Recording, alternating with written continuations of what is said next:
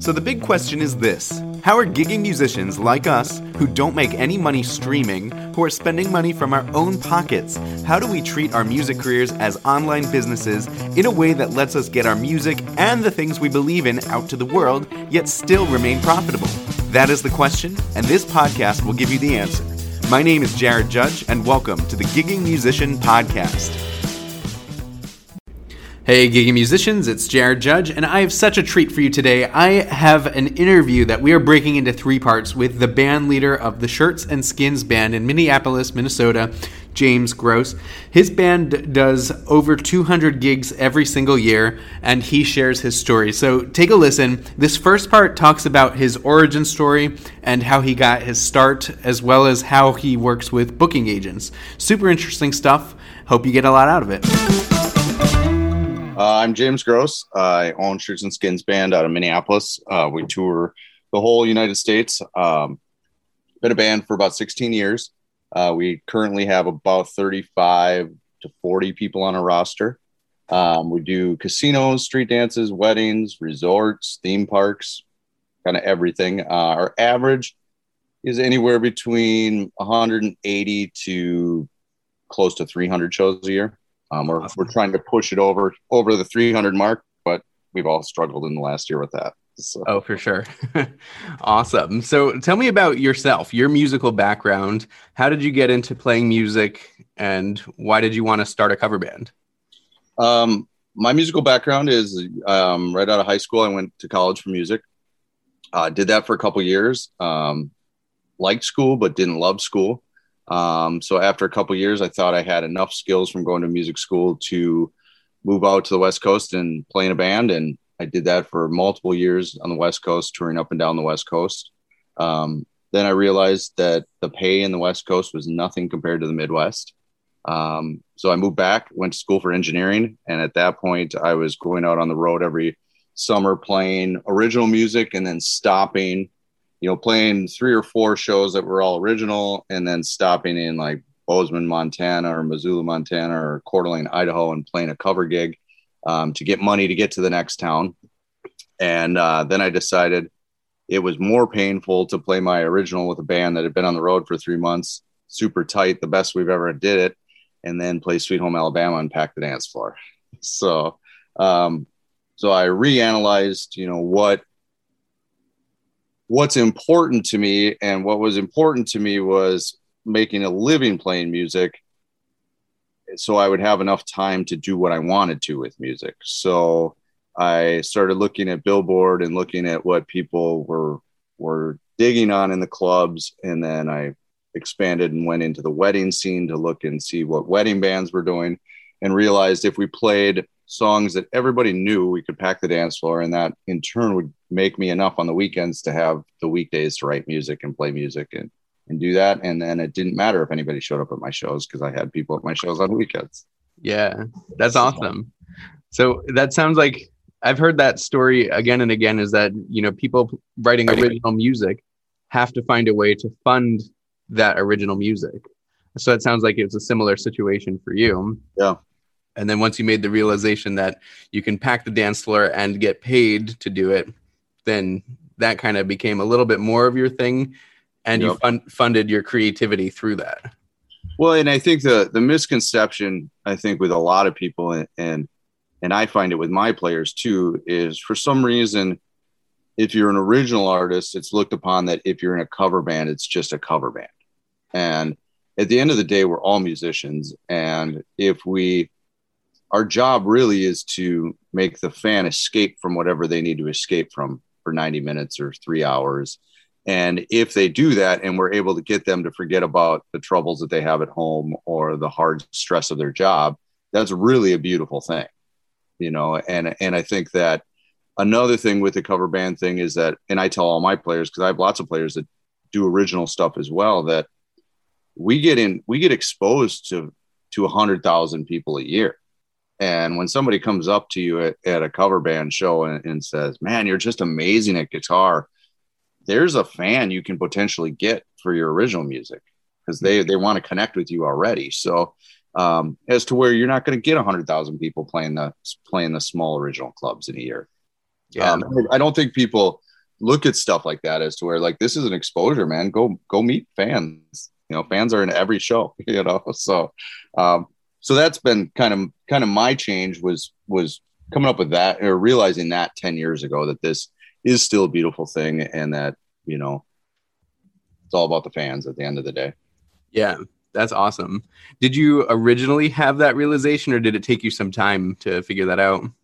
It took me some time. I mean, it's as you go and you're playing originals versus covers, like you're super hugely passionate about what you wrote and you want people to connect to it. And it's hugely disappointing when they don't, and then you play some cover tunes. And for me too, being somebody that's been doing it for 20 years, I worked in my early 20s. I was playing guitar, 4 to 8 hours a day, trying to learn to play like the greats, like the Zeppelins and some of the early 80s people.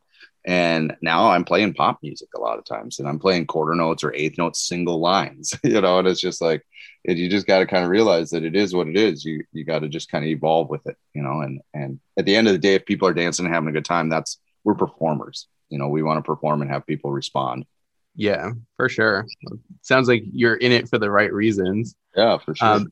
When you were touring with your original act, and then you got your first cover band or cover show, were you called Shirts and Skins then, or was it something else? I kind of started Shirts and Skins. I was in a jam band called Hullabaloo for a long time. And then when I started Shirts and Skins, everybody asked, how did you come up with the name? And it's very generic. We used a band name generator, and it kicked out 400 names, and then we all circled 10. And then at the time, the 5 of us that started the band, we looked at it and we're like, oh, I guess the only one we all like is Shirts and Skins. So I guess that's what we're going to do. And it was one of those things that we wanted something that was generic enough but fun to where we could get into the corporate world, and get into the, and that's, really how it just happened. And then it just kind of stuck. And then all of a sudden, it's 10 years later and I'm like, wow, I'm still in this band. Yeah, for sure. It's a great name. It reminds me of like high school volleyball or something like that. Yeah, for sure. So you started Shirts and Skins. What was the process like to get Shirts and Skins' first ever paid gig? We used agents in the beginning, agencies, and a lot of it was those $500 gigs for a long time, and then it was, what is your job as a cover band? You either try to bridge the party band, which is what the clubs want you to do. They want you to sell drinks. That's what your job is to do. And if you're not selling drinks, they don't want you. And the only way you sell drinks is if you drink with the crowd, when that never leads to anything good, So I think that was, there was a point where we said, the party is fun, but we can't make a living during the party. Mm-hmm. And you can't when you drink what you make and you eat what you make, and we all know that clubs don't, there's been no pay increases, and for us it was really when that 2008 housing market crash hit, and the bottom just dropped out to where it was before that. We were able to make $1,200 to $1,500 a night playing the clubs, and it was you bring a bigger light show and you can get more money. And then it seemed like the housing market kind of fell out, or the economy kind of went down, and everybody was trying to play in a band and make an extra $400 on the weekends. So that was the point where we were like, we can't compete with people that are going to play in clubs for nothing, because there's always going to be that. And we're seeing it right now too, to where, there's bands that haven't played for a year and a half that are like, I understand that the restaurants and the bar industries had a big hit. I'll play for $300. Well, I mean, why are we doing? We're constantly as a community, we're constantly undercutting each other. Right.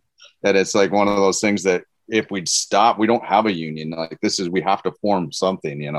So I think that was the point where we had just decided, where is the money? The money is wear a tie and you can go play casinos. Wear a tie and you can play a corporate event.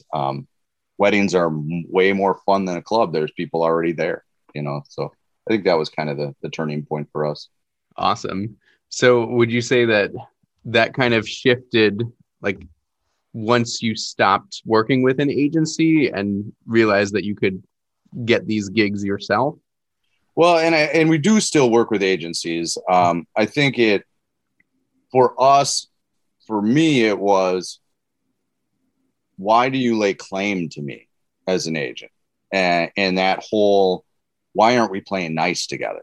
Like, and so many of the agents around the country, they want you to sign these exclusive deals with them, and they sign an exclusive deal with you, but then you're like, well, why is this Friday open? Like, the reason I signed an exclusive deal with you is for you to have my calendar booked solid. And somehow in the last 10 years, especially, the agencies, there's no accountability with the agents anymore. It's, hey, I'm going to sign all these bands and throw them a bone here or there. So with the agencies, for us, I would say at agents right now, we do about 50 to 60% agency stuff. I do 40 to 50 to myself. I have a lot of agents write the contracts up for me because I do like having a middleman at points, to where if they're frustrated, they can complain to somebody. If I'm frustrated, I can complain to somebody without us bickering at each other. But I don't play with agents that won't play nice with other agents. If they're set on this 15% and they won't split a commission, and a lot of stuff, when I find leads, I take 7.5% and I only give them 7.5%. And just say, that we're all playing nice. We're all on the same team. I mean, if you don't want to be on a team, like, we don't want to play with you. Right. Does that kind of make sense a little bit? I think it does. I did want to ask, so for a lot of like the newer musicians who don't have an agency, you clearly use them as part of your group's strategy. Yeah. So I think it's important enough to understand, how did you start the relationship with the first agent? The first one, I mean, we went through a lot of bad ones before we found, we use Extreme Talent out of Menominee now. And Lord Hadenfeld is just one of the greatest human beings that there are. He was a gigging musician for 25 years. So he's an agent that's got the bands back. But there were a lot of them, they signed, we got out of our first contract, for a breach of contract because the agent didn't have our best interest, and we found them doing shady things. I think the best thing with an agent, if you're going to use an agent, is be willing to alter the contract. You don't have to sign their blanket contract. One of the contracts that I did after I had bad experiences was I added a communication breakdown clause, to where if you don't respond to my email or phone call within 72 hours, our exclusive contract is voided. Wow. And when you say that to them, they're like, well, what do you mean? It's like, well, we're a team. If a gig comes in and it's a corporate event and it's on a Friday afternoon and it's a $6,000 contract, by Saturday, they're looking for somebody else. And I don't want an agent that takes Friday and Saturday off. Right. I want one that's at least, and today there's no excuse for it. And we all have cell phones. We're all looking at them 80 times a day. So I think don't be afraid to, and also, right now we are not signed any contracts. I have handshake deals, and it's, if you don't trust me, why should I trust you? Like, I'm not going to go behind your back. Like, this is a small world, Yeah. And I think there's so much there. You got to trust who you work with. And if you are going to sign an exclusive contract, interview bands that have been with them for 10 years. See if there are any bands that have been with them for 10 years. And then, how old is your agent? Because we all know that agents, look at agents in any market of anything. It's not an old person's game. Like, the ones that are in that 30 to 50 range are hungry, as to where, there's a lot of agents where I'm like, man, that dude's 70 years old. Why is he still working? Like, he obviously didn't do something right. Sure. I'm hoping I'm not doing this at 70, Yeah. I'm hoping to be sitting on a beach somewhere, Right. So I think it's, and then if you are going to use an agency, what are they afraid of to do a trial? Give them a 90-day trial. Like, let's try a 3-month trial. And if we both feel good about it, then maybe sign a year, and ask them, are you willing to split commissions with people? Because there's very few agents that have their own rooms, but there are a few that do have their own rooms, and you need to get into those rooms if that's good for your crowd. There's a lot of casinos around the country that there's certain agencies out of California and Florida that have those casinos. And, you know, if your agent's not willing to split commission and take a 7.5% or even a 5% and give the guy that has the room 10, you're never getting into that place. You know, I would love to say that I think that these agents would be gone, but they're just not retiring. I mean, I know a few of them where I'm just like, man, this dude's had this room for 30 years, you know, like, yeah, when's it gonna end, you know? For sure. Yeah. Cool. So, I mean, I understand there's a lot that goes into working with an agent. When you first were getting into this game, did you have to like pitch a whole list of agents to try to find one that bought or that bit at your line, or were they coming to you and saying like, I would love to represent you? I think that right now they were coming to us in the beginning. But then I was also surprised because the agency that we did sign with right away, you know, for me, I was 24 years old, 25 years old. I had an agent that wanted to sign me for 3 years. And I was just ecstatic to be able to say that for a while, you know, because, you know, a good agency has nationals. And, but then you realize very quickly that you're not a priority, you're a number, you know, and for every A band they have, or every national band they have 10 C bands, you know, that are playing in the trenches for $500 that they don't care. They just want their $75. So I think that at the end of the day, you know, if you've got a strong contract, I think that there's enough resources out there now, you know, to make your own contracts. I think that there's, you know, you shouldn't just hand stuff off, especially when you're beginning. You know, if you get a decent gig, then you can do it yourself, do it. But I think also that what an agency does for a band is put some kind of value to them, to where, you know, the first time you get that $2,000 gig, you're ecstatic and can't believe it. But that's relatively a low paying gig. You know, when you get to the street dance level or the wedding level, you know, that's when you start getting to the $4,000 to $8,000 gigs. And there's not much of a difference on selling a $4,000 or $5,000 gig than a $3,000 gig. They're willing to pay it, you know? Yeah. And I think that that's what people don't understand, and I think you can also, we even find it on the weddings. Like, it's a hard thing of underselling yourself. I've lost in the beginning of weddings. I lost a number of weddings trying to stay around that $2,000 mark for a wedding. Well, DJs cost $1,200. You know, they're getting a band of six to eight people. And I had multiple weddings that I found out they spent $8,000 on their wedding. And I was like, they thought my perceived value was less because I didn't know, you know, that, yeah. And even though my product is better than what they bought, you know, it's, you know, so it's a hard figure. So I think a lot of times in the beginning, the agencies can help you set a value because you can see who they have and what those price ranges of bands are, you know, kind of a deal. For sure.